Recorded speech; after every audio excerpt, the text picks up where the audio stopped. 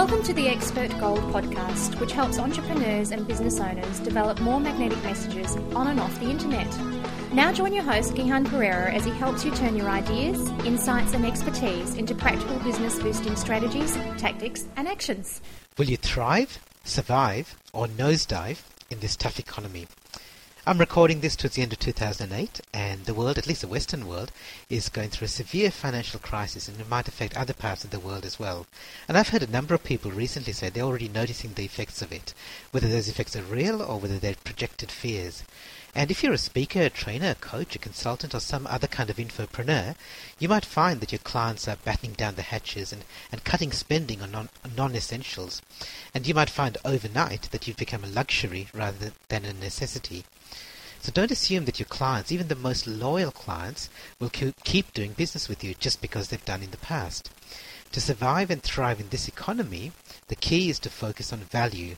So if you deliver real, tangible, concrete value to your clients, they'll keep coming back to you for more. On the other hand, if you're all puff and no substance, you'll struggle. So how do you do this? Well, recently I facilitated a panel discussion with 4 of Australia's leading experts on leadership in business, and I asked them for 3 pieces of advice they would give business leaders in this tough economy. And this is the way I asked it. I said, what should they keep doing?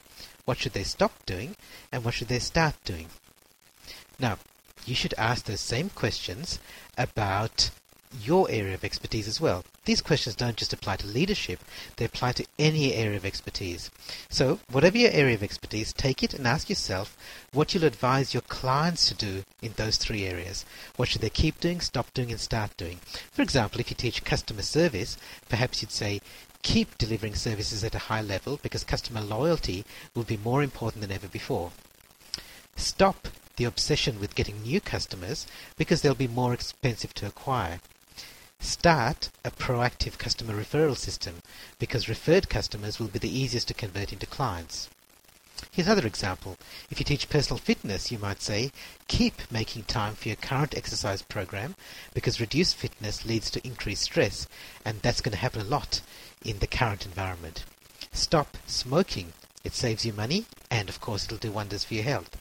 Start eating healthy breakfasts to give you energy for busy days. Is this good advice? Well, I don't know. I'm not an expert in customer service or personal fitness, but I'm sure you get the point. So tailor your topic to the current economic environment and back up your advice with reasons and benefits. The most important thing is don't ignore it. In the mid-1990s economic downturn, I remember seeing signs from some businesses saying, I refuse to participate in this recession. Now, that's putting a brave face on it and being optimistic, but I don't think that's realistic. So don't ignore the bad news. Use it to show clients just how much value you can deliver. You've been listening to the Expert Gold podcast. Visit us on the web at gihanperera.com. That's GIHANPERERA.com. You can join the podcast, listen to past issues, and leave your comments, suggestions, and ideas. We look forward to having you back soon. In the meantime, remember, great minds don't think alike.